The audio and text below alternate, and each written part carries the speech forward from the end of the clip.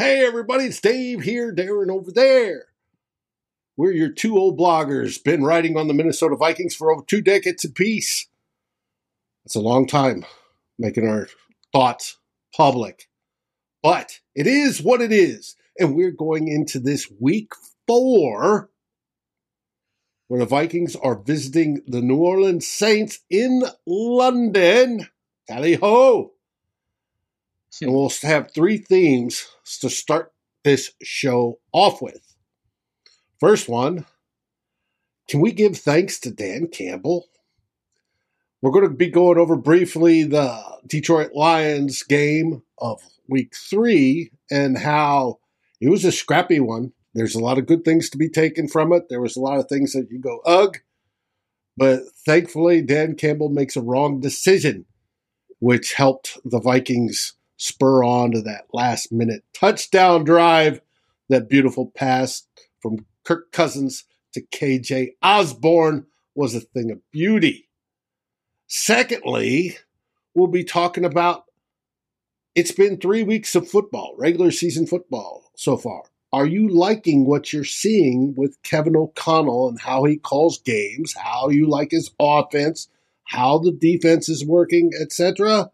It's a good question. Because there is some moments of pause where we go, wish that was better. We expected more, but we'll see. And then thirdly, we're looking at Vikings versus Saints. It should be a decent game, except for the Saints got a lot of injuries, including Jameson Winston, which just came out. He will be officially out, even though we're showing him as questionable. He has been announced out. So that means we get the Red Rocket, Andy Dalton. What has Andy Dalton done to the Vikings the last times he's played? Nothing but win. Is that a good thing for the Vikings? Or are the Vikings still looking to be out on top in this game across the pond? Find out shortly.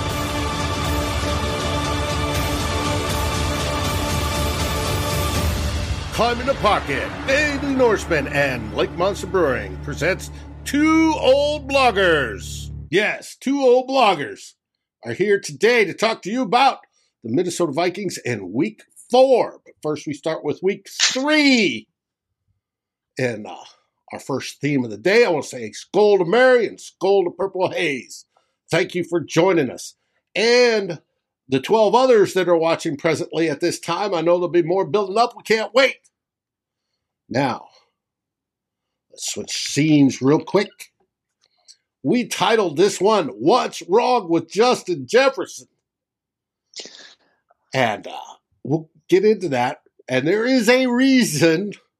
I know out on Facebook, especially over at Daily Norseman, they said, nothing's wrong. Of course nothing's wrong. It's nothing but double teams. Everybody needs to step up. Nothing's wrong. Justin Jefferson's perfect.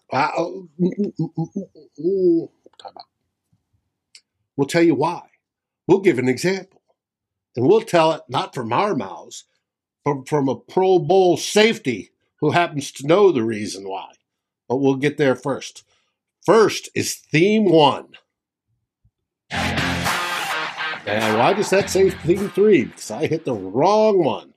Here we go. Theme 1. Now we know it's theme 1, David. Yes. And if I hit the right button, here we go. Vikings win over Detroit Lions, 28-24. I almost got the score score right, Aaron. Yeah, I almost got the score completely dead on. Last week I think it said 27-24 Vikings. They won 28-24. So not close. Often that gets close.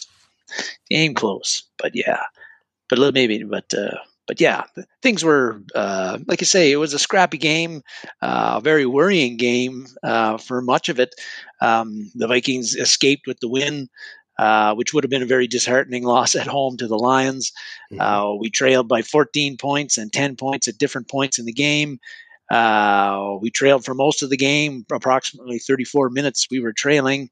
We only took the lead with 45 seconds left in the game. And but somehow, we won.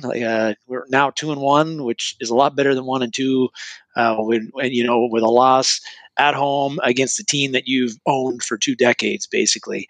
And I think, hats off to the Vikings on gutting it out there. But I think Dan Campbell, the guy pictured here, we can also thank him for that victory and for deciding to go conservative at a spot where he'd been very aggressive, throughout the game. And that was on the 4th and 4 at the Vikings 36-yard line with like a minute 14 left in the game. Dan Campbell had been very aggressive throughout the game, and I felt that was something that kept the Vikings defense quite I don't know if it caught them off guard, but it was it was something that put pressure on them, because you couldn't just say, okay, we stopped them on 3rd down, they're going to punt or they're going to try a long field goal. No, it was like, okay, maybe they actually are, maybe 3rd down isn't it. Like, they're going to use that 4th down and try to convert. And they went 4 for 6 they were successful, 4 for 6 on 4th down gambles in that game. And it wasn't just, and those 4th down and those four conversions on 4th down were important to them, because they got one of them set up what should have been an easy 40-yard field goal for Austin Seibert. He doinks it off the right upright. So that's 3 points that they should have got that they didn't get. 2 of the other first 4th down conversions resulted in their first 2 touchdowns in the game. And then the 4th one led to a field goal by Seibert that gave them a 17-14 lead, like midway through the 3rd quarter. So their 4th down gambles resulted in 17 points that they wouldn't have got if they decided to kick it away or try a field goal on 4th down. And so, but at 1:14 left in the game, the Vikings have no timeouts left. They're again at the Vikings 36-yard line. Dan Campbell, all of a sudden, for whatever reason, loses his balls, and he goes and he elects to have Austin Seibert, who is a bit shaky in the game, he elects to have him kick basically a long field goal in the same spot in the field at the same distance that Greg Joseph had missed twice already. And shanked it wide right, and the announcers were talking about how the windows were open at that end of the field, and they were thinking that was causing the field goals to go to the right. If you after the game, there was the decision making odds, what was your the best decision. I saw it on there where Dan Campbell made the wrong decision. Electing to kick the field goal there gave the Lions the least probable chance to winning the game. If I was very happy when Campbell decides to go for it or to kick the field goal on 4th and 4, because I felt that they had a very good shot at converting on 4th and 4. I felt, hey, Amon-Ra St. Brown, even though he wasn't as effective after he hurt his ankle in that game, but still, I felt if they run create a little bit of a rub route, have another wide receiver coming sort of to get in the way of the guy who was covering him, which a lot of times was Chandon Sullivan, that would have created enough separation that Amon-Ra St. Brown would have got 4 yards easily there, would have been 1st down, game over. Lions are 2-1 with their first road win since week 13 of 2020 when they beat the Bears. Instead, he even if they didn't go for it there, Dave, they unless they got sacked or an interception, even if they don't go for it there, probably the worst that's going to happen is they're going to turn the ball over on downs at the 36-yard line of the Vikings. They've burned a few more seconds off the clock. And the Vikings have a little bit longer to drive with a little less time to drive. But again, he kicked the field goal. Instead, he kicks the field goal. Seibert misses it wide right. The Vikings get the ball at the 44-yard line. Again, with over a minute to play, plenty of time to at least get a field goal to tie it or try to win it with a touchdown, which they ended up doing in just 3 plays, right? KJ, 2 catches, big catches by KJ Osborne. That's the end of the game. Again, you got to give the Vikings some credit. You got to give Kirk Cousins some credit for making the throws when he had to late in the game. You got to give KJ Osborne the credit for getting open, particularly that first catch he made. There wasn't a whole lot of separation there when he caught it, and he got quite a bit of extra yards after the catch by fighting and just not willing to go down. So credit to them, credit to the Vikings for being resilient and fighting through a game where they really didn't look like the better team a lot of the time. But I think Dan Campbell deserves a lot of the blame here too for making a decision that I think was dumb and really went against how he coached the game, how he coached and how he went for it on how he approached fourth downs. Throughout the rest of the game. It was an odd, puzzling decision by me, but I'm glad that he made it. Yep, I don't know if you felt it, David. But. I thought the same thing. It was because I fully expected him to go for it. It made sense to go for it. It was the right thing to do. At worst, you burn off some time, but you leave him further back. Yeah, you could have punted it and stuck him further back, but they were still motivated to drive. But you go out there and kick a 50 or attempt, 53, and he misses, right? And it's not from the line of scrimmage, it's from where the ball is placed for the kicker. Yeah. So you moved the Vikings closer. And that was just a bad decision. Kirk Cousins did his thing. He gritted his teeth like he's showing here. He made the throws. He was the comeback king. The fourth quarter savant. He had actually a very, very good fourth quarter. And after some weird stuff early in the game where he sailed some footballs, which is unusual. And it was just, it was fun. It was fun to watch. I mean, it had everybody nervous. We all thought we were going to lose because they looked like they were playing that way. Defense wasn't playing as well as we wanted. They did tighten up in the fourth quarter. No points. They've done that every game this season. The offense looked sort of wonky and out of whack. Now, they did get Dalvin Cook going, which I thought was wonderful. Unfortunately, that ended up with Dalvin Cook messing up his shoulder again, running into Ezra Cleveland, no less. But it was a good game. And then, when Dalvin went out, Matty came in. Alexander Mattison had a great game for himself. At that point, got his touchdown, and I think he's running better than we've seen him in his entire career at the Minnesota Vikings. It's got to be that, hey, it's a contract year thing, but he is doing so much better. I do want to say hi to Jonas Stark. Jonas is in London right now. He is our CTP Germany representative. He's made the trip over to London. He is going to watch the game. He has been sending pics from the Vikings bar in London of some people with some poor choices, i.e. there's at least one Packers fan there and at least one Saints fan that he sent pictures of. But it's going to be a fun game, and we're glad you're over there, Jonas. I hope to talk to you next week, and you can tell us about how the trip went. Now on to theme 2.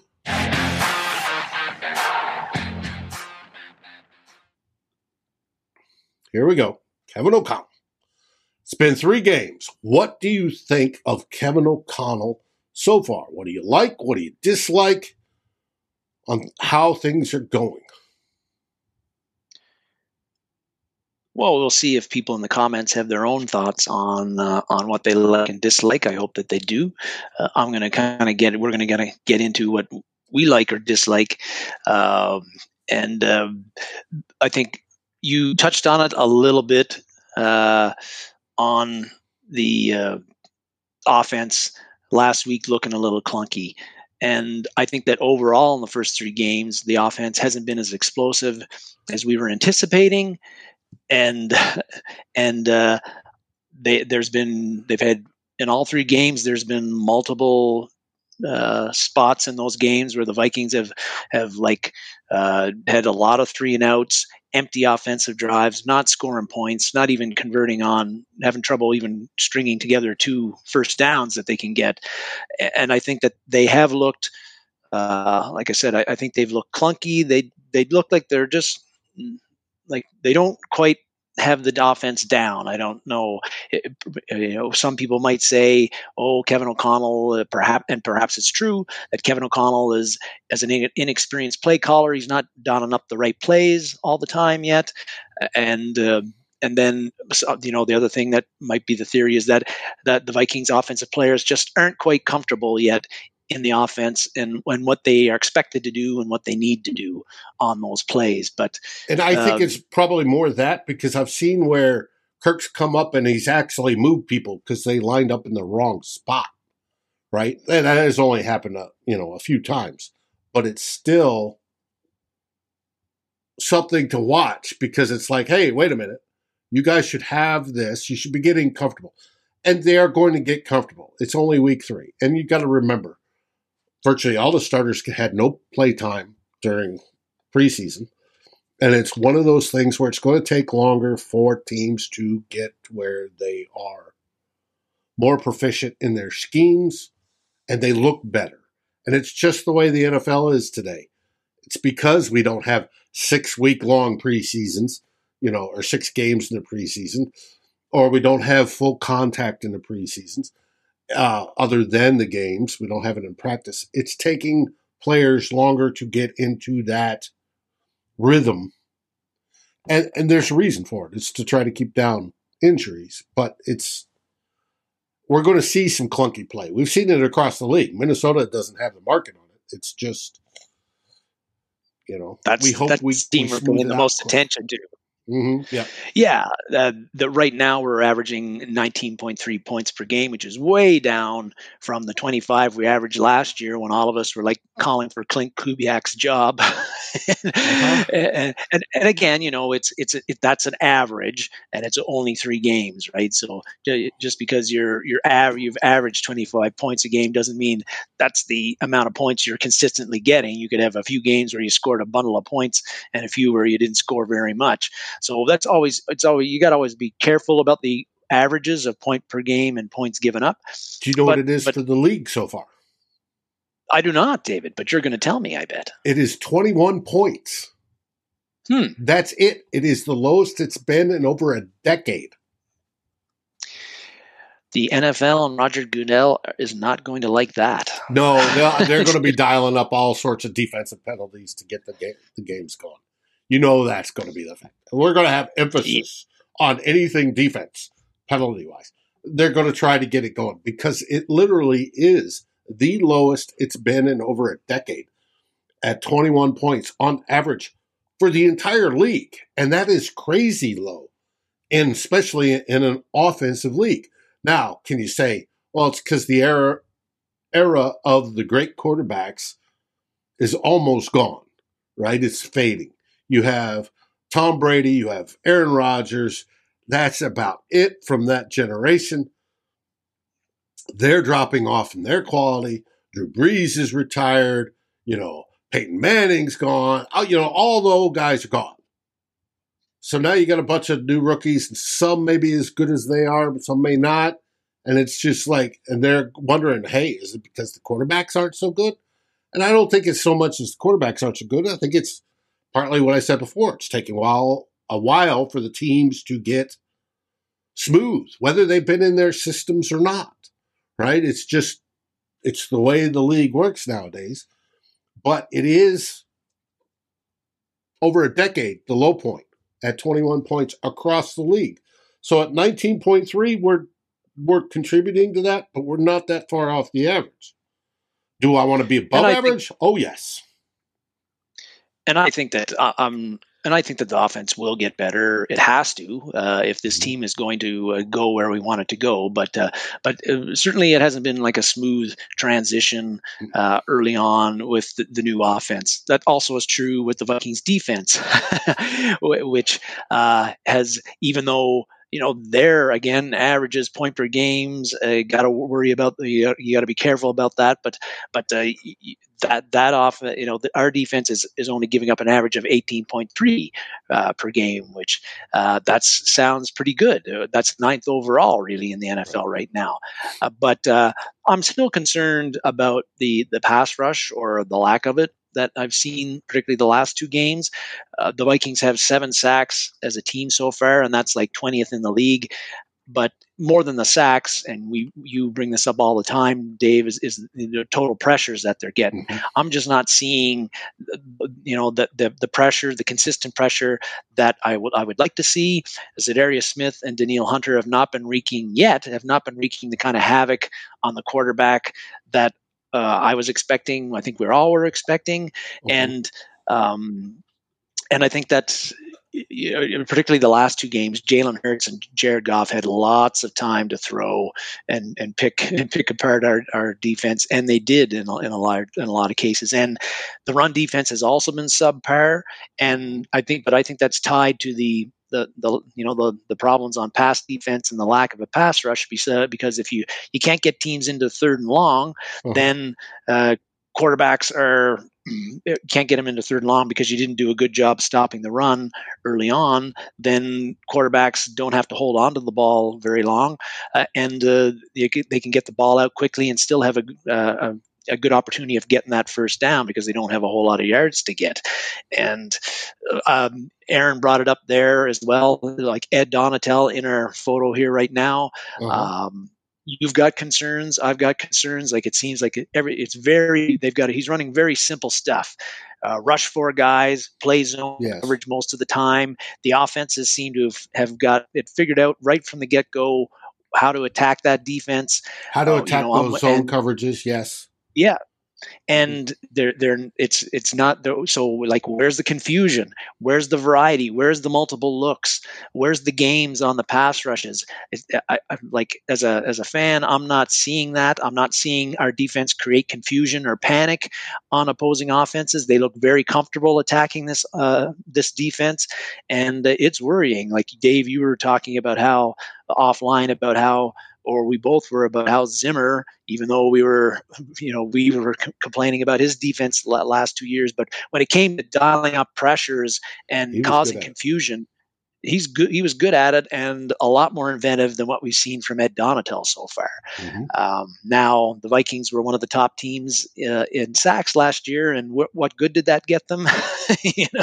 So they still had a terrible defense most of the time. But I think the defense right now, again, new system, 3-4.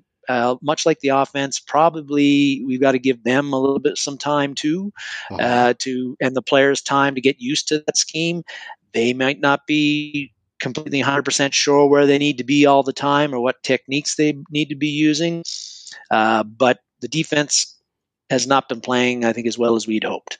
Well, and for example, Danielle Hunter's gone against 2 very, very, very good right tackles. So yes. He's had competition. But I brought up the PFF numbers. Total pressure so far are 28 in 3 games, so a little less than 10, right? A little over 9 a game. The most is Za'Darius Smith with 10. Second is Dalvin Tomlinson with 5.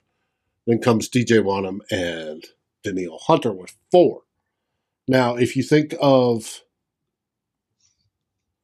2019, when Za'Darius and Hunter both had over 100, and that was a 16-game season, you're looking at, they were getting at least 7 pressures a game, and only Z is there after 3 games. There is a problem. There is not the production we anticipated. Hopefully it picks up, but it's not there yet. It isn't there yet, and so those are the things that are concerning. I think we share that with a lot of Vikings fans. Well, but that same defense that I was just complaining about, of course, we haven't given up any points in the fourth quarter yet, which is awesome. Or in any of the final 2 minutes. Yeah. And that was a big problem under Mike Zimmer the last few years that we wanted to see cleaned up. And so far, Ed Donatel and his coaching staff and the players have cleaned that up so far in 3 games. But I feel, though, Dave, it's just a feeling of mine that right now that's kind of a fluky, coincidental thing that may not mean much over 17 games, and that's going to that we're going to regress. But I hope not. But that is one really good thing, and we'll be monitoring that throughout the year to see if the Vikings defense continues to be strong in the fourth quarter and end of half situations like they weren't in 2021 and 2020. I do want to see these guys go ahead, pick Dave. up their production. Yes, and unfortunately, well, I won't. People know, but Zadarius Smith, his availability tomorrow is questionable. Is doubtful. Yeah, doubtful. But doubtful. I gotta look. Yeah, but we'll get to that. Yeah, we will. So Ed Donatel, some good things, some not so good things early on in his career as a Viking defensive coordinator. One of the other good things that I've noticed and one of the questions I had coming into the season was, how would Kevin O'Connell approach end of half situations? Would the Vikings be better in those situations than they were, again, under Mike Zimmer the last 2 years, where the Vikings 2-minute offense always seemed to be like, it was a clown show out there. They weren't really sure. Like, it didn't seem, there wasn't much urgency a lot of times. They didn't seem to know what they were doing. A lot of flat end of half drives going into halftime, and also at the end of the game. Well, Kevin Seifert, pictured up there, did a story on this week in ESPN, and he ran the numbers, and the numbers should be very pleasing to Viking fans about how Kevin O'Connell has approached the end, the last 2 minutes before halftime so far this game. And, you've got a quote up there. Not sure where that's coming from, but it's from Kevin Seifert. Yeah, but here are some of the numbers that Seifert brought up at the end of halftime, last 2 minutes of the game so far through 3 games. The Vikings have scored 2 touchdowns. That's tied for the most in the league.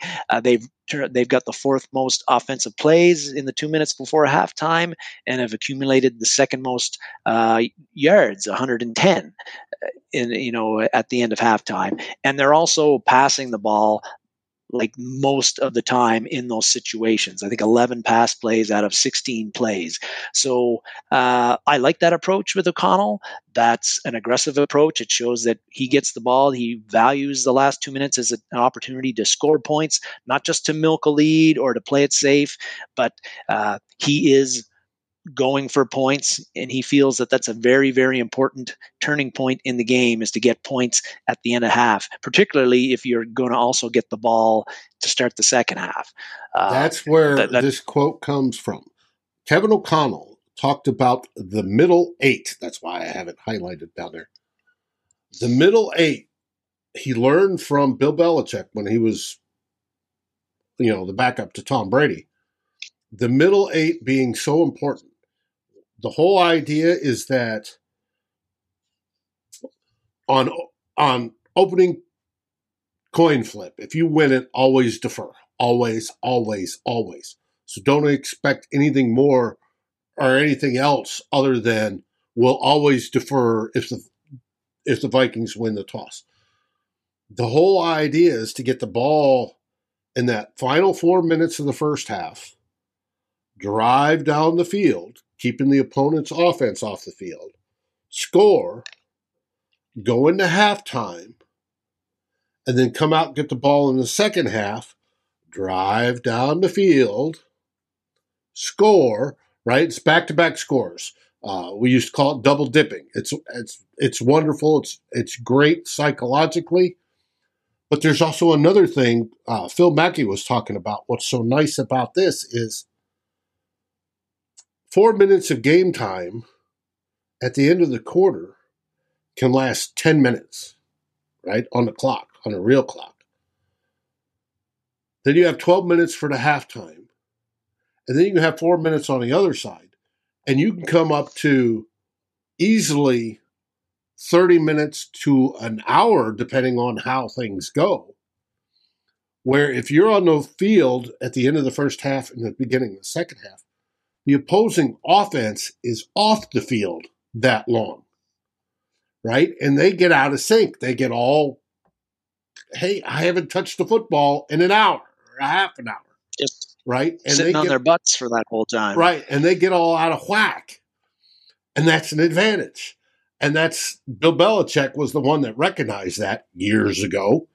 That's why he's one of the greatest coaches ever. But they call it the middle 8. 4 minutes on one end, 4 minutes on the other, and then the halftime in the middle. And that they want that because it is a strategic advantage. And Kevin O'Connell is the one that specifically talked about it this week, that is something that they are targeting. I like that thinking. That is very strategic. I like that about Kevin O'Connell. That will do us good in the long run. It is good to see. That's why that was up there. And it came out of, and Seifert touched on it. Mm-hmm.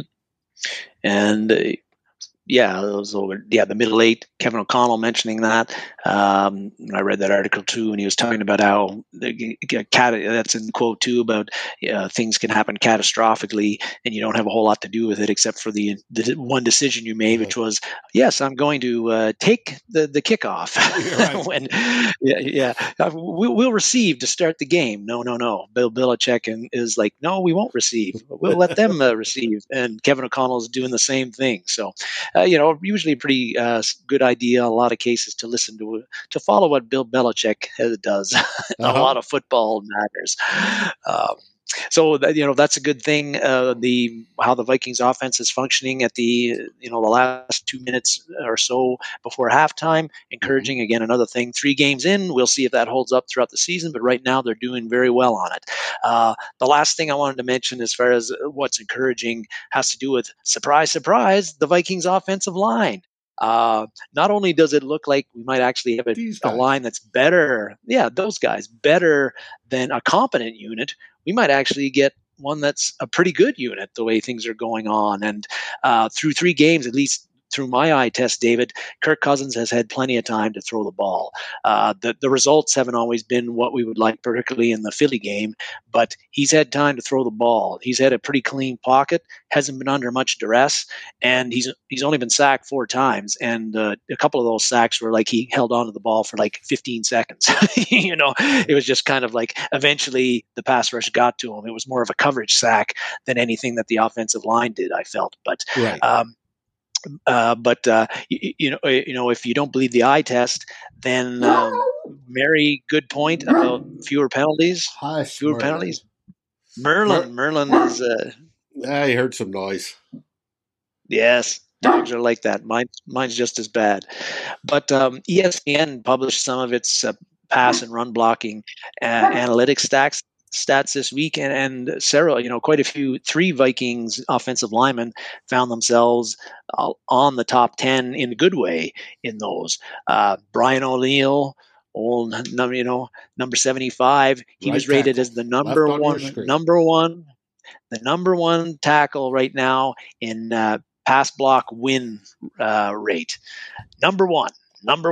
A Viking offensive lineman, number 1 in something. That isn't bad. That's awesome.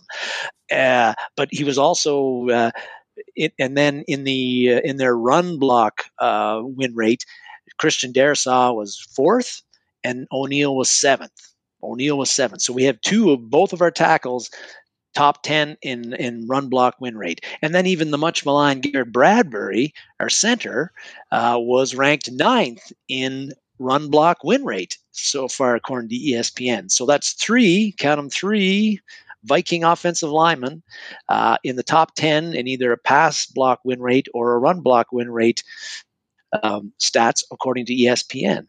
And even Ezra Cleveland, he didn't make the top 10 in the guards for either pass block or run block win rate. But I feel, anyway, again, I think he's been really solid through 3 games so far. David, I don't know how you feel about that. But no, I fully agree. I know you like Ezra. Oh, yes, I do. Yeah. His overall offensive grade so far, average for the 3 games is 68.7. His run blocking is at 71.8. That is outstanding. His pass blocking could use a little help, but I'm half convinced that part of that is because both he and Ed Ingram are helping Bradbury.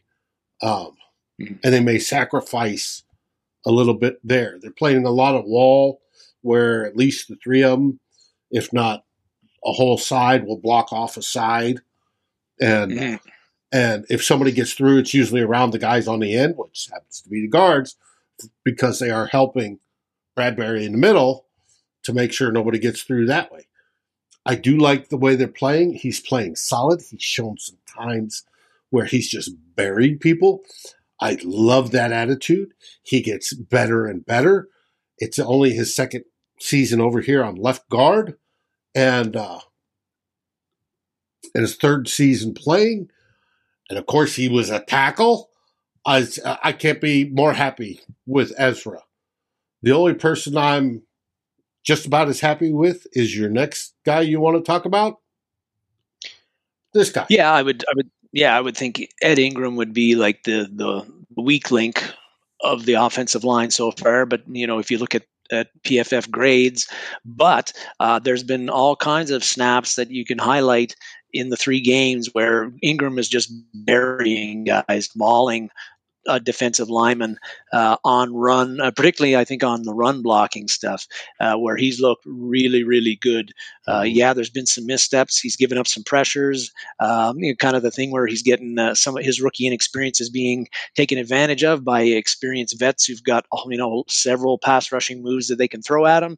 But I feel like the good that I'm seeing shows me that once he smooths out the rough edges, gets more experience, Ed Ingram is going to be a very good player for us. And I think that it may come even as early as middle of this season, later this season, after he's got enough reps under his belt. But overall, I think this Vikings offensive line. Yes, David, I was going to hype in on Ed Ingram. Yes, please do. Great. Ed Ingram is better than all of Oli Udoh last year, score-wise. After 3 games, his scores, his grades are higher than Oli Udoh's last year. They're higher, by far, than Drew Samia the year before. We're talking all the snaps these guys take. They're higher than Dakota Dozier in 2019. They're lower, pardon me. The only one they're lower than was Mike Remmers back in 18. But they are getting there. They're close to what Mike Remmers gave us then. So, if only after 3 games you're beating the guys that were there, starting over the last few years, and you're close to the one that started 4 years ago that was a veteran that was brought to the team, obviously as a tackle, but moved to guard, then you're doing damn good. And he's going to do nothing but improve. I haven't seen him make the same mistake twice. He is improving. And he is helping Bradbury. They've already said it. I've heard it numerous times that he and Ezra are helping Bradbury. And that may sacrifice some of their own play. But overall, we're better. The old line is much, much better. So it is what it is. And we've got some good communications going on in the comments, including folks from New Orleans. Glad you could join us. Should be fun. And Dwatson, I'm curious, you posted that Tua's done with his career. Does Did that break out while we're on the air? I haven't seen it. So, I have not either. If it is. Yeah. I think that all of this offensive line stuff, David, I feel that with now the Vikings have invested quite heavily in the offensive line the past 3-4 years. All of these guys on the offensive line now are first or second round draft picks.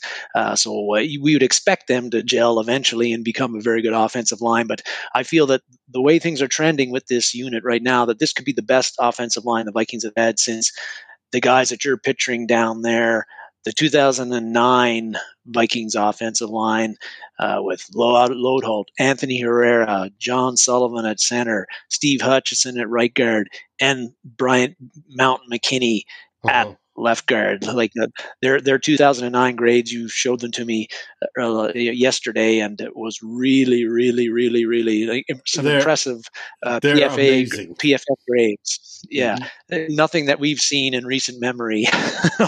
Steve Hutchinson led in pass blocking with 82.2. Second was Bryant McKinney at 79.5. Third was Jimmy Kleinsasser, who's right there on the edge in this graphic, at 78.3.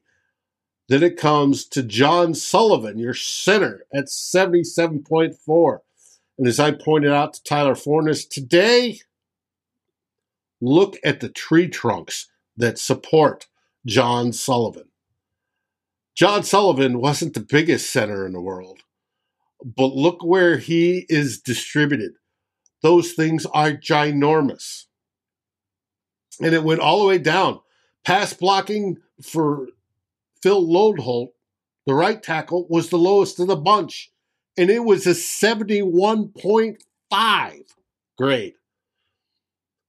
I'm sorry. When you've got 5 guys in the offensive line, throw in Jimmy Kleinsasser as the 8th, and they're running between 71.5 and 82.2. Holy shit. That is good. That is, you can't find a line across the board, I bet, in the league that ranks that high. Run blocking is also very good, and overall offense is also very good. It's just, those guys were beasts. And if our guys get close to that, we're going to be in heaven, folks. That would be wonderful. But it's 2009. Wayne. That's how long. Hey, Quang, where you been, buddy? Hope you're doing well. Long time no see, indeed. Must have been over a year. Mm-hmm. Now, this one was I put up there for. You said it. It also makes me feel good about the chances of the offense reaching the potential under Kevin O'Connell. Well, sure, because if we've got an offensive line that pass blocks well, run blocks well, then that's got to help settle Kirk Cousins down, even in games where he's on the road in a pressure packed game.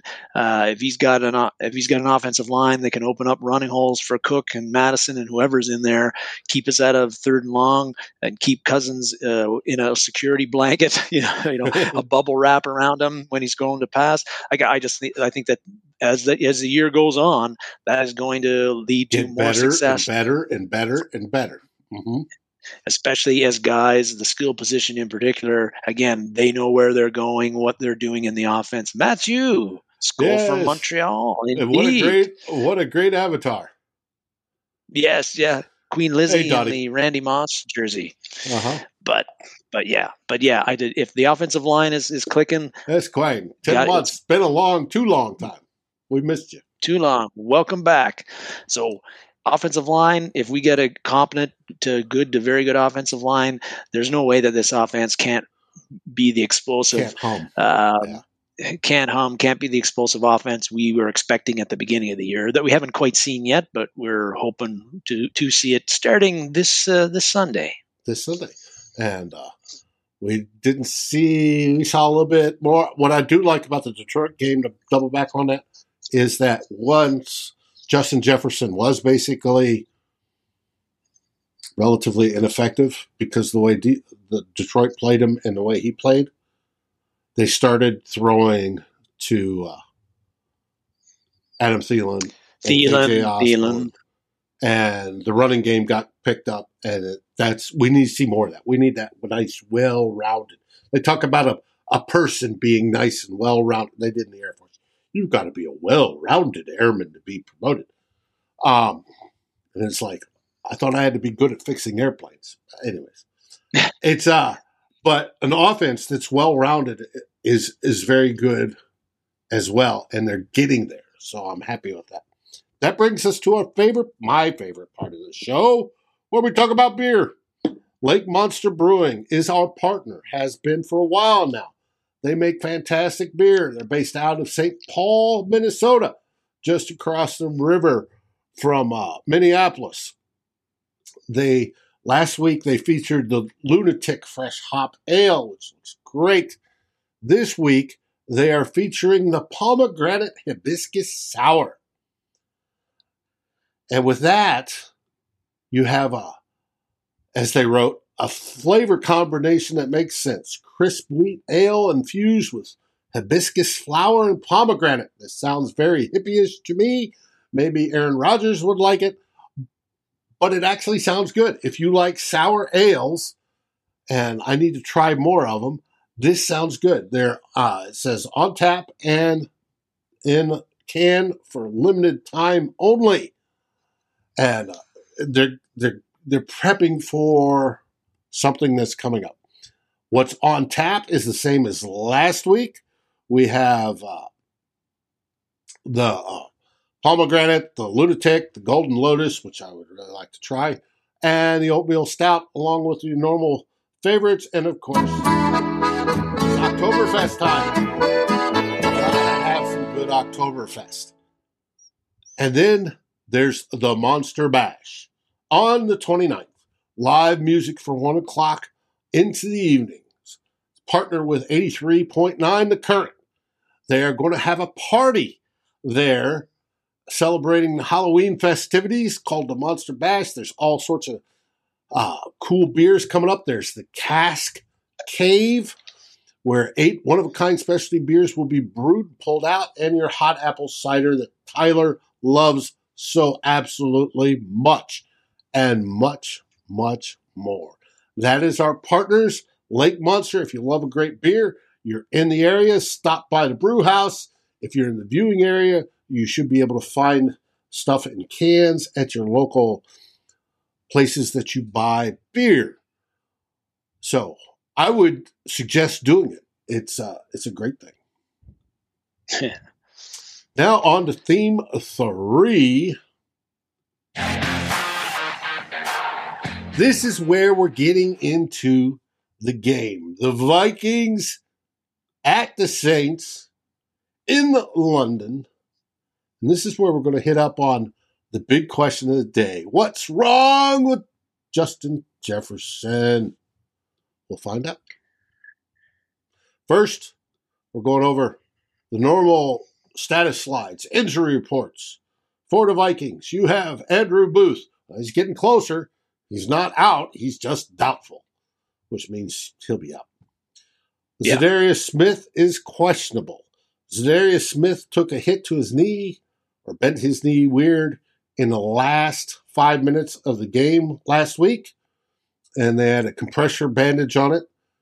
He's been limited all week, but he is questionable. Since he's been limited, I expect him to play. I think he's going to want to play, but we'll see how that goes. For the Saints, as of right now, Marcus May is out. The strong safety.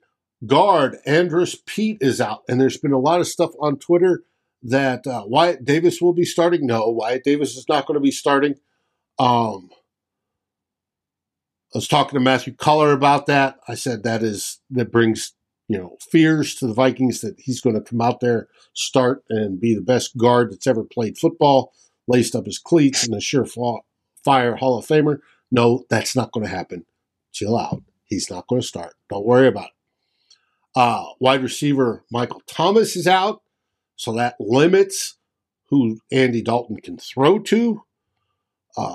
Jameis Winston, just before the show was announced, he is officially out. He was doubtful. He's officially out for the game. And our defensive backs are probably a little disappointed. They were hoping to pad their interception statistics because James Winston, last time he was in London, threw 6 of them.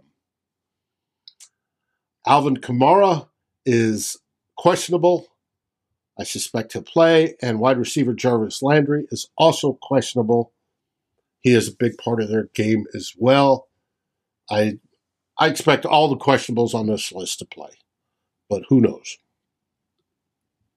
We get into our offense versus defense. We now have 3 weeks of data, so the data is getting better. It's still small sample size, but it's getting better. The Vikings have gone up on their offensive numbers, just barely. Olave out to run P2 easy. Yeah, I worry about that too. I've got them coming up. Don't worry. Offense for PFF is ranked 10th power ranking versus the Detroit defense is supposedly 10th for PFF. Football Outsiders basically agrees. They have us at 11th and the defense for the Saints at the 10th. So it's going to be a decent matchup there. We're 15th in pass and 3 in run. That's thanks to Dalvin Cook having a good day and then Matty coming in afterwards and relieving him. Elias, stop that. I hate when I do that. Has us at 18th in yards versus 13th against for the Saints. 15th in passing, 19th rushing, 16th in points. We went up a little bit. We've only given up 4 sacks all season, which is low. Kirk Cousins should be happy about that. And turnovers, we've had 4. However, the defense, where I put the differentials for the Saints, has a -6. So the Saints have given 6 more than they've taken. They do have 3 takeaways. You get down there in the bottom, the line yesterday, the day before when I made this slide was 2.5. It's 2.5 to 3, somewhere in there. Over and under is 43.5, which is a relatively low scoring game. We'll see about that. Rock and Rolf, I'm not surprised Z is being doubtful. I'm showing him as questionable, not doubtful. We get in. But you didn't practice much all week. No. We get into, and that could be swelling. You have no idea with a knee, but it's obviously not major knee because they only put a compression on it, compression wrap. That's not major. It's just maybe swelling of some sort, water, who knows. When we flip on to the other side, Vikings defense is 20th, but moving up. Saints is 23rd. So their offense is 23rd. You've got a bunch of guys out on offense, so we'll see. Football Outsiders has them roughly about the same. Overall, Vikings defense at 25th, moving up. And Saints offense at 26. So, we're talking bottom quarter. When it comes to Elias, total yards, our defense has given up. They have us at rank 30th, which is we're giving up too much yards. However, when it comes down to points, we'll passing, and rushing. Comes down to points, they have us as 10th. Whereas the offense totals over on the Saints they have 8th overall, 8th for yards, 8th for passing, 16th for rushing, and 23rd on points. They're not producing. They may be marching down the field, but they're not producing. Sacks. That has a lot to do with Sir Jameis. Mm-hmm. Yes, giving away the ball. Sacks, the Vikings have had 7 so far. The Saints offense has given up 11. So it may be a good day for that defensive line of ours to rack up some sacks. However, I think Andy Dalton will be getting rid of the ball quickly. We have a 0 differential on the plus and minus turnovers. The Saints offense has given up 9 turnovers on their end, and when it comes to takeaways, we've had 4. That is your basics, offense, defense. We get into special teams. Special teams, we dropped a little bit because Joseph missed 2 field goals last week. We're now ranked 20 overall, but DVOA has the Football Outsiders has the Saints special teams is dead last. Shaq Johnson, no, you haven't. We're getting there. I've been teasing it all week. It happens to be part of the next subject. Justin Jefferson. This leads to the question, what's wrong with Justin Jefferson? Well, we wanted to talk about Justin Jefferson because I think, as always, for the preview section, because I think that as Justin Jefferson goes, this Vikings offense probably goes as well. And first week against that team from Wisconsin, had a monster game. So we're all thinking, yes, all this talk from training camp about him being uncoverable, all the talk about him wanting to be the number one receiver, considered the best receiver in the NFL, it's all coming to fruition. But then the last 2 weeks, not so much. And last week against the Detroit Lions, with Jeff Okudah being the main guy covering him, he had 3 catches for 14 yards. The 14 yards is the least he's had in his 3 years in the league. And that's going to lead to questions, David. Like you said, what's wrong with Justin Jefferson? And this picture here was taken from the last game. This was his drop. Yeah. And he's had drops. Well, yeah. Drops the last 2 games as well. He said, yeah, he had drops. I didn't like his body language at times. He looked like he was frustrated and maybe not giving a full 100% effort on some of those passes where he was tightly covered. And that's not the Justin Jefferson I'm used to seeing. But yeah, is there something wrong with Justin Jefferson? Has the league figured him out? Is Kevin O'Connell running the right kind of plays to get him loose? And scheme him open like the Rams did with Sean McVay with Cooper Kupp? Those are the questions people are asking now. I think they're legitimate questions, but I'm not personally, and I think most Viking fans aren't. I'm not worried about Justin Jefferson, really. Every player has some down games. Tom Brady has them. Davante Adams has them. Aaron Rodgers had one 3 weeks. Mm-hmm. Aaron Rodgers had one 3 weeks ago. It happens, right? I like when he has but. Yes, so do I, and I'm gonna. I like it when Tom Brady and Davante Adams had them too, especially when Adams was with that team from Wisconsin. But still, what's up? 2 games, not Justin Jefferson numbers at all. Well, I'll tell you the numbers. First game, he had 10 targets, 9 receptions, 184 yards, 2 touchdowns. Right? Fantastic game. Especially against that team from Wisconsin. Second game, against the Eagles, he was matched up well. He's matched up against Darius Slay. We'll talk about him here momentarily. Darius Slay's a Pro Bowl safety, knows what he's doing, right? But he had 12 targets. He had 6 receptions for 48 yards. And he had his QB rate was a lot lower. The first one, it was 153.3. Against the Eagles, it was dropped to 20.8 because of the interceptions. Then we get into Detroit. Detroit, he was only targeted 5 times. 5. Caught 3 of them. Dropped 1, right? And he only had the 14 yards, which is terrible. But he at least had a rating of 64.6.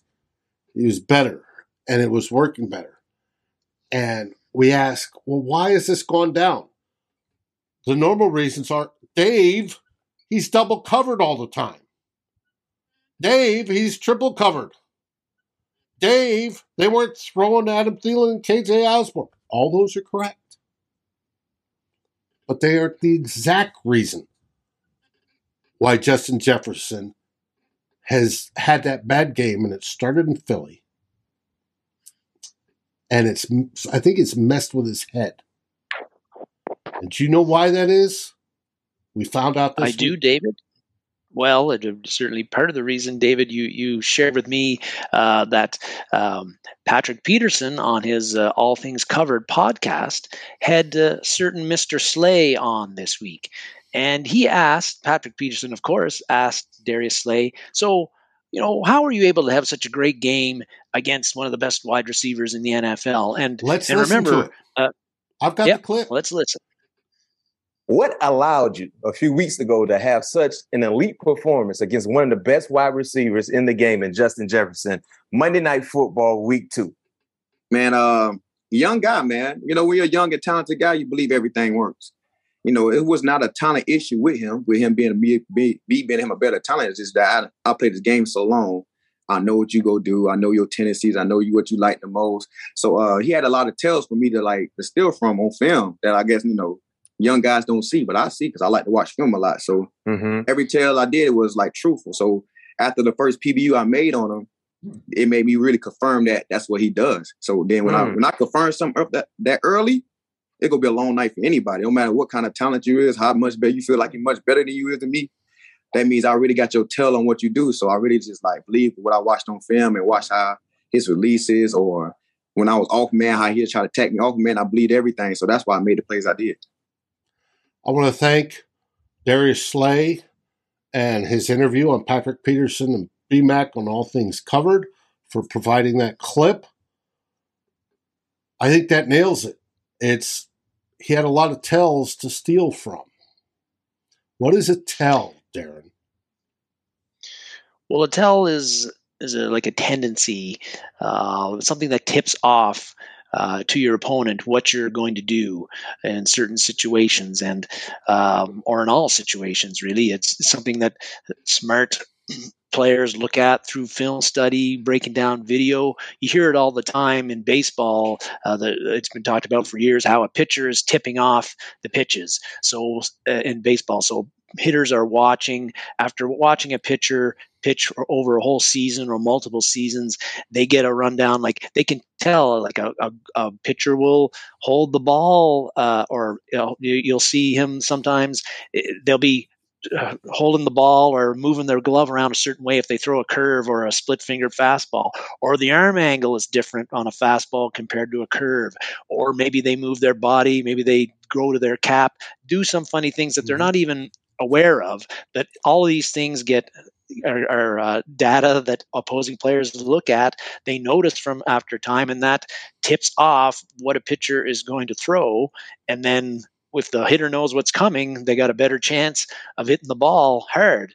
Same in any sport. So same if you're covering a wide receiver. In this case, Darius Slay must be seeing, in a certain situation, Justin Jefferson is dipping his shoulder a little bit when he's going to do this route, or he's moving his head a certain way when he's going to go do an in route, or it's all things that Justin go certain ways, or he drops a hand, or there's all sorts of things. There's people think of tells in poker. When the guy picks up his hands and suddenly his eye starts twitching, right? Yeah. That's an obvious tell, but there's less obvious tells.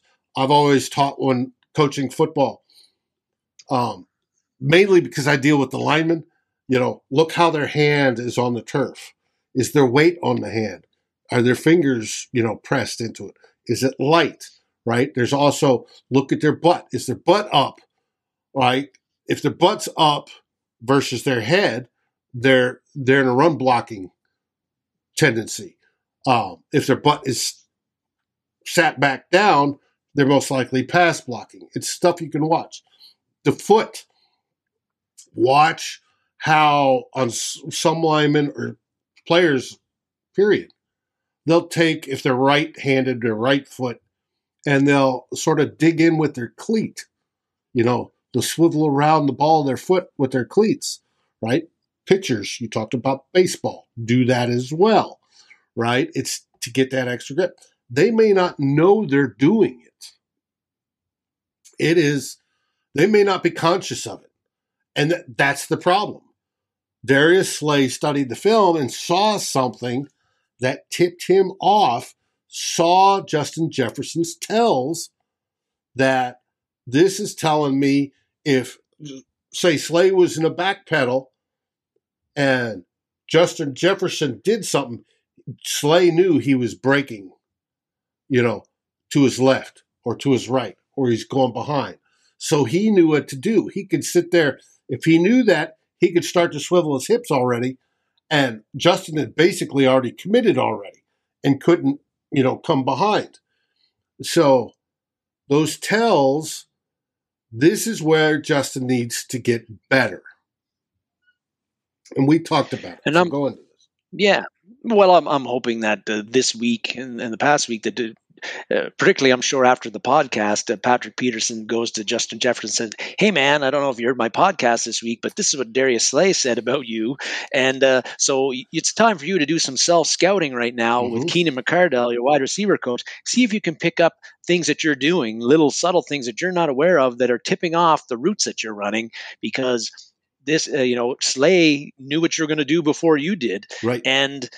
And perhaps Jeff Okudah and the Detroit Lions also picked up on it because, they did an even better job on Justin Jefferson. So if Justin Jefferson, it's not just about, although I think Kevin O'Connell could be doing a better job, like bunching up wide receivers and creating getting some bodies in front of Jefferson to create some separation with the guy he's covering. So Jefferson can at least get some touches with a little bit of running room and do some yards after the catch to get him going.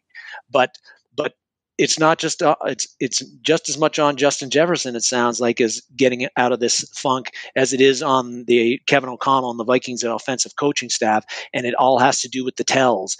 Justin Jefferson has got to figure out how to eliminate these tells, subtle things that he's doing that's tipping off what he's doing, and that way, if he can do that, well, then the Vikings offense, I think, is going to be much more effective, because this Vikings offense is not going to get to the explosive, high-scoring, high-octane offense we expect to see, unless Justin Jefferson is rocking and rolling.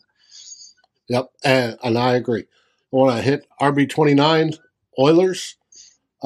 You're correct. If Dalton's throwing quick passes, that's going to be a problem. Hopefully it's not, but we'll see how it goes. I think our defense can do well. And Justin Jefferson, if he's getting, sorry, I'm chewing ice here,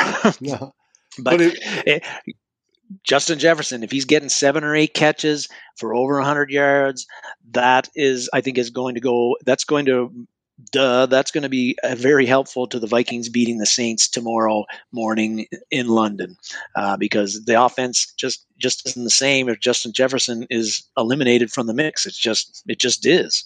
Right. And like we said, we tease this. I've teased this all day. Justin Jefferson is very good, right? The double and triple teamings do contribute. The not using the rest of the team's weapons until they started to last week is also a contributor.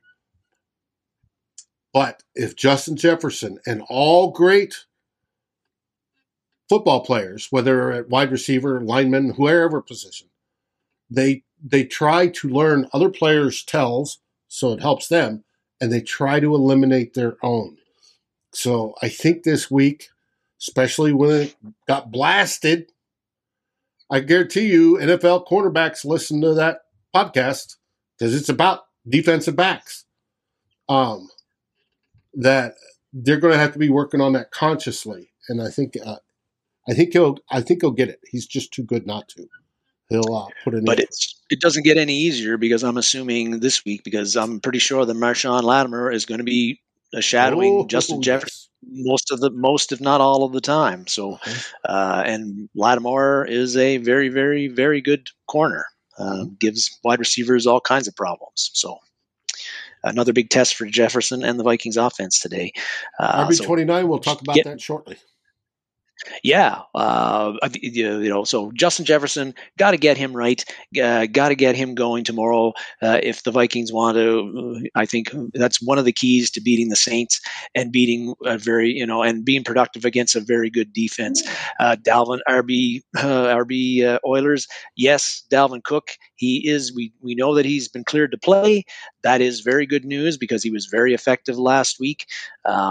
the offensive line had a lot to do with that, but it was a nice bounce back game for him after having one of the worst games I've ever seen him have as a Viking against the Eagles, where he got nothing going with the running game. So, but the issue, of course, is that he hurt his left shoulder against the Lions. He's had shoulder problems in previous years. Apparently, he's got a labrum issue that he didn't get operated on, and so that seems like it's kind of like a nagging chronic thing for him. It's quite possible for a guy who touches the ball 20 plus times a game usually that he could land on that shoulder. He's definitely not 100%.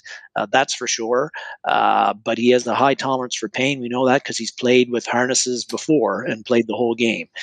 But if he lands on that shoulder wrong on a tackle, during one of his touches, he could be gone, in which case Alexander Mattison comes in. We'll see if Kevin O'Connell mixes up, distributes the run carries a little bit more evenly between Mattison and Cook, because Cook's not 100% this week, or that would seem to be one way to ensure that Cook plays the whole game this game and also is ready to play in the following weeks and doesn't re-aggravate the injury or make it even more serious. I like my idea. You gotta. Yeah. Whatever they got to do, though, I think Dalvin Cook. It's good that he's playing, but we do need him to be playing the vast majority of the game and being effective doing so, because just like with Justin Jefferson, this Vikings offense is not the same when you got Alexander Mattison in there as when you've got Dalvin Cook, because that takes away, without Cook, it takes away the big home run hitting ability that Cook has. Yes, that we have not seen yet with you. Alexander is a stud. Yeah, and he could very well take over this game, but Dalvin Cook's always had that home run capability where Alexander Mattison generally has not. He'll get you good runs, but it's never that, hand off at the 5 and suddenly he breaks it and he's gone with Mattison. Madison's longest runs are maybe 25, 30 yards. Now, but you rack up tons of those and they're good. I think Matty being called a stud is a bit bullish. I think he's a good back, solid back, but not a stud. And he's having his best season yet. And the way he got into the end zone last week, I just love it. The power, the will, because it was pure will. That was a hell of a run. That was a hell of a run for sure. And I have confidence with him if he has to be the main guy, but you just got to understand that the explosive runs probably aren't going to be there. It's going to be like 3 yards here, 4 yards here, 5 yards here, occasionally a 10-yarder, but it's going to be a lot of meat and potatoes, and you're not going to get the 80-yard run that you could get with the Cooker in there. Yep. But having Cook in there, that's a plus. And with the way he ran last week, let's just hope he can remain healthy in this game against the Saints defense that's good and is aggressive and hits hard. We talked about in the injuries, they are banged up. Michael Thomas not playing is a big loss for them, but Chris Olave has been very good as a rookie. Jarvis Landry he's a good wide receiver, but he's a position guy. He's not a deep threat, but he's a guy that got to be accounted for. But the big thing here is Jameis Winston is not playing. Normally, when your starting quarterback is out, that is very, very good news for the opposing team. But in this case, is it? Because Jameis Winston, the Saints have really struggled to score points this year. You saw they're getting yards, but they haven't been able to score a whole lot. Right. He's gotten 5 interceptions so far when he's played. He's been sacked 11 times. That's a lot. His quarterback rating and his QBR rating are all 26th in the league. So that's not good. And Jameis Winston, David, is a guy who he likes to push the ball down the field. He likes to throw into tight windows. He likes to take chances. He also, because he does those things, he turns the ball over more than most quarterbacks do. And because he likes to throw longer passes and throw the ball into tight windows, he holds onto the ball longer than most quarterbacks do, which lead to the sacks. And the tight windows and risky throws lead. And he's also not. His accuracy waxes and wanes too. So he's not the most accurate passer in the league. So all those things lead to more turnover opportunities. Well, Andy Dalton is the exact opposite of that. Mm-hmm. Yeah, the Red Rocket. Well, he is not a risk. He is not a risk taker at quarterback. He's going to get the ball out quickly. It's funny, He's going to get the ball out quickly. So he's not going to hold the ball on long. He's going to get the ball out quickly. He's quite happy to get the check down. So and the one thing about the Red Rocket, he's not a guy that's going to scare anybody, but he's a guy that, whereas Alvin Kamara, very good running back, he always generally has very good games against the Vikings. We all remember his 5 TD or 6 TD in 2020. 2 years ago, yeah. But so far in the games he's played this year, Winston has not involved him at all in the passing game. And this guy is one of the best pass-catching wide running backs in the league. He only has like 5 catches so far for 19 yards with Winston at his QB. This Kamara is a guy he caught 80 passes, at least 80 passes in his first 4 seasons in the NFL. So I believe that with Thomas out, Dalton is going to be as a guy that's actually going to get Kamara more involved with the screen passes in the passing game. He's going to be content to check down to him and going to let Kamara get the ball into his hands and let him make tacklers miss, or scoot off those tackles that he's so good at and drives you crazy because you think you got him tackled but you don't. So the Vikings defense has to be ready for a very different offense the Saints are going to run with Andy Dalton at quarterback than with Jameis Winston at quarterback. And it actually might be a more effective offense with Andy Dalton running it than with Jameis Winston running it, which we don't want, which is why I would prefer if Winston was actually playing tomorrow as opposed to Andy Dalton. And I think you had the same views on that. Yeah. I think so. Dalton starting, that's a big development in this game and might not be a positive development for Viking fans. Defensively, the Saints, Dennis Allen, he's turned the Saints into since he's joined the Saints in 2015 as a defensive coordinator. He's now the head coach, but he's made their defense that used to be very bad in a lot of cases. He's turned it into a consistently good unit. They've got good players at all 3 levels. You got Cameron Jordan, Marcus Davenport on the defensive line. Demario Davis is an excellent linebacker. And then you got Lattimore at corner, and they got Honey Badger Matthew at safety now. So that's strong players at all levels. The last 2 weeks, they have not allowed each of their opponents, which were the Bucs and the Panthers, to get 300 total yards in offense. Now both of those teams' offenses have really struggled so far this season, but still they've held them down. And so this is a big test. This is a big test for the Vikings offense. We got to have Kirk Cousins, and we got to have the good Kirk Cousins tomorrow, not the jumpy Kirk Cousins who's looking to check down at the moment notice. And we've got to stay out of 3rd and long situations, because I was looking up the stats and I actually checked our first game too. David, in play situations where it's 3rd and 5 or longer, the Vikings are 3 for 22 in those situations. 3 for 22.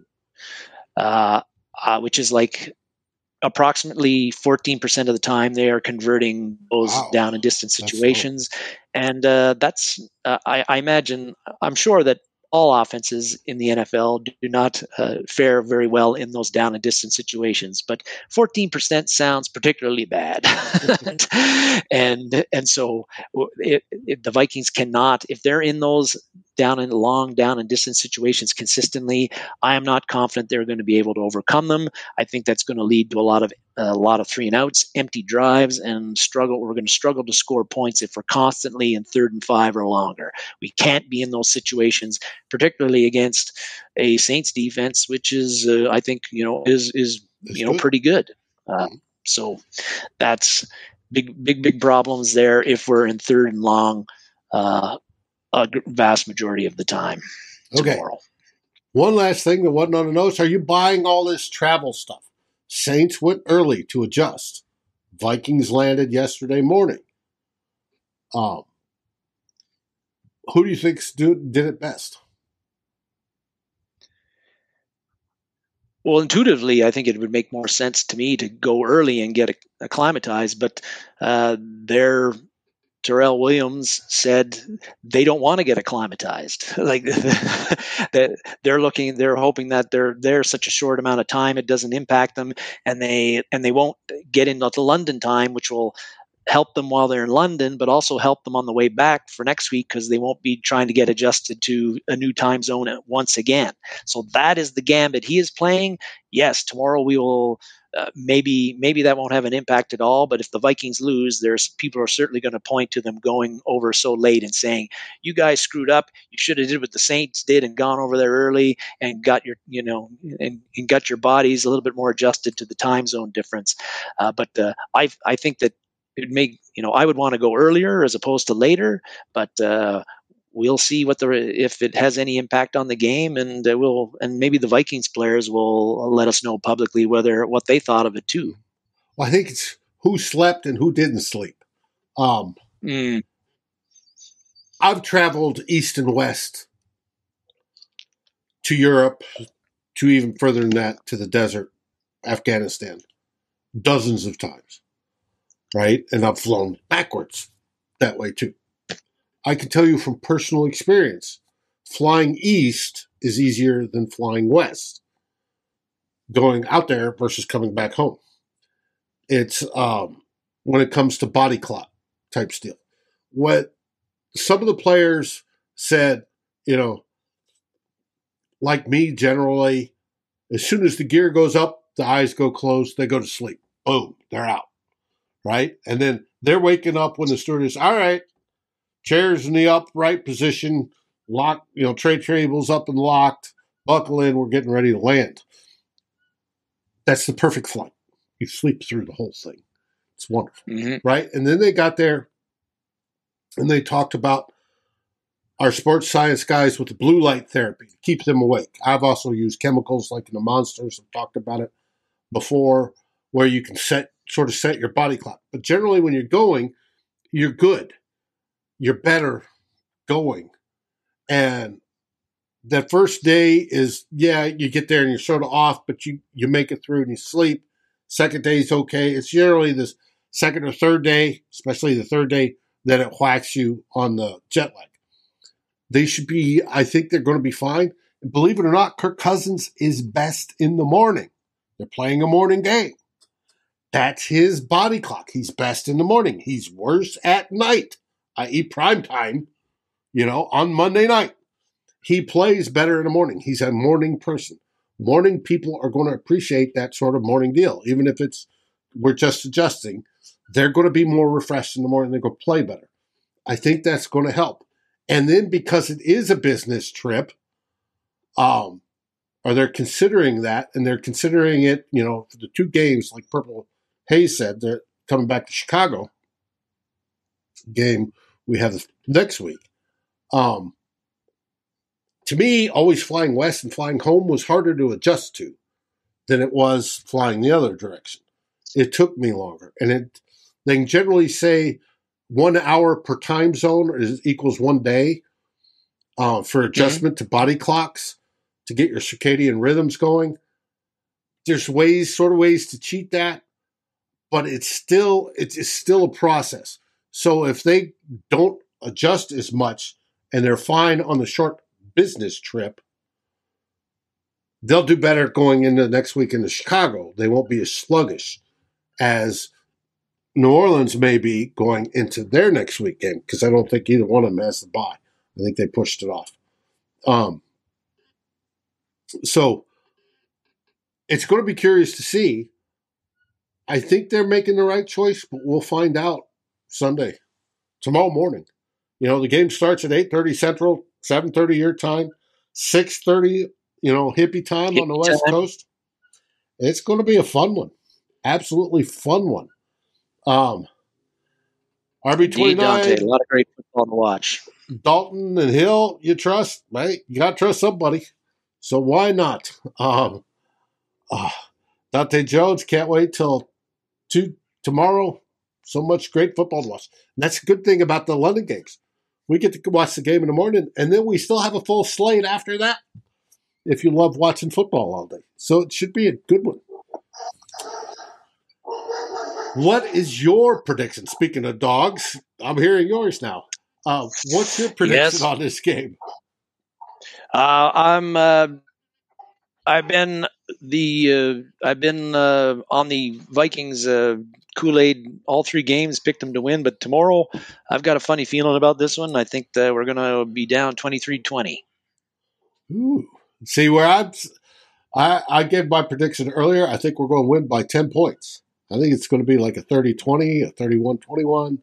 I hope it's more than that. But I think the Vikings are come out firing. I think Justin Jefferson and Keenan McCardell and, the defensive backs and the other wide receivers, they're studying all week what the tells are, and their lessons of the week is tells, both on the DB side and on the wide receiver side. And they're working on it. The defensive backs working on finding tells, and the wide receivers working on not showing tells. And I think they're going to have a very, very good game. So that's why I say the Vikings beat the Saints by 10 points. Even with the Red Rocket playing, there's only so much luck a Ginger can have, and I think his is expended. So we'll see. But it should be fun. Hey, I want to thank everybody that's joined us today.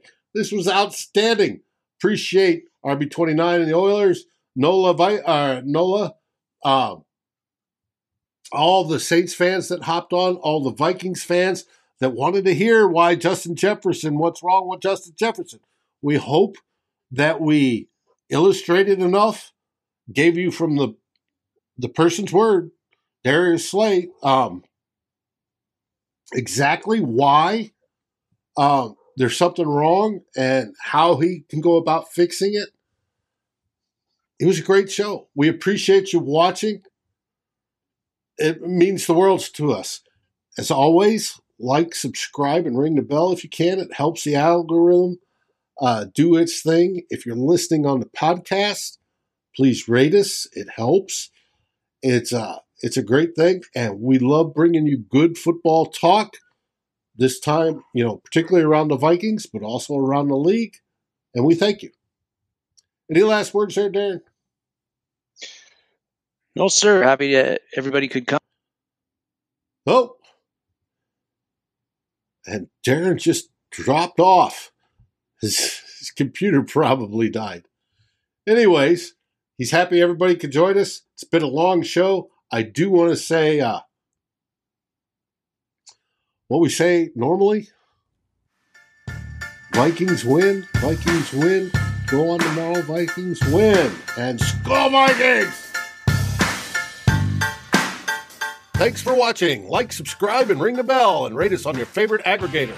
And a special shout-out goes to our partners, The Daily Norseman, where the best Vikings content can be found, and to Lake Monster Brewing, home of the best beer in Minnesota. Skol, everybody.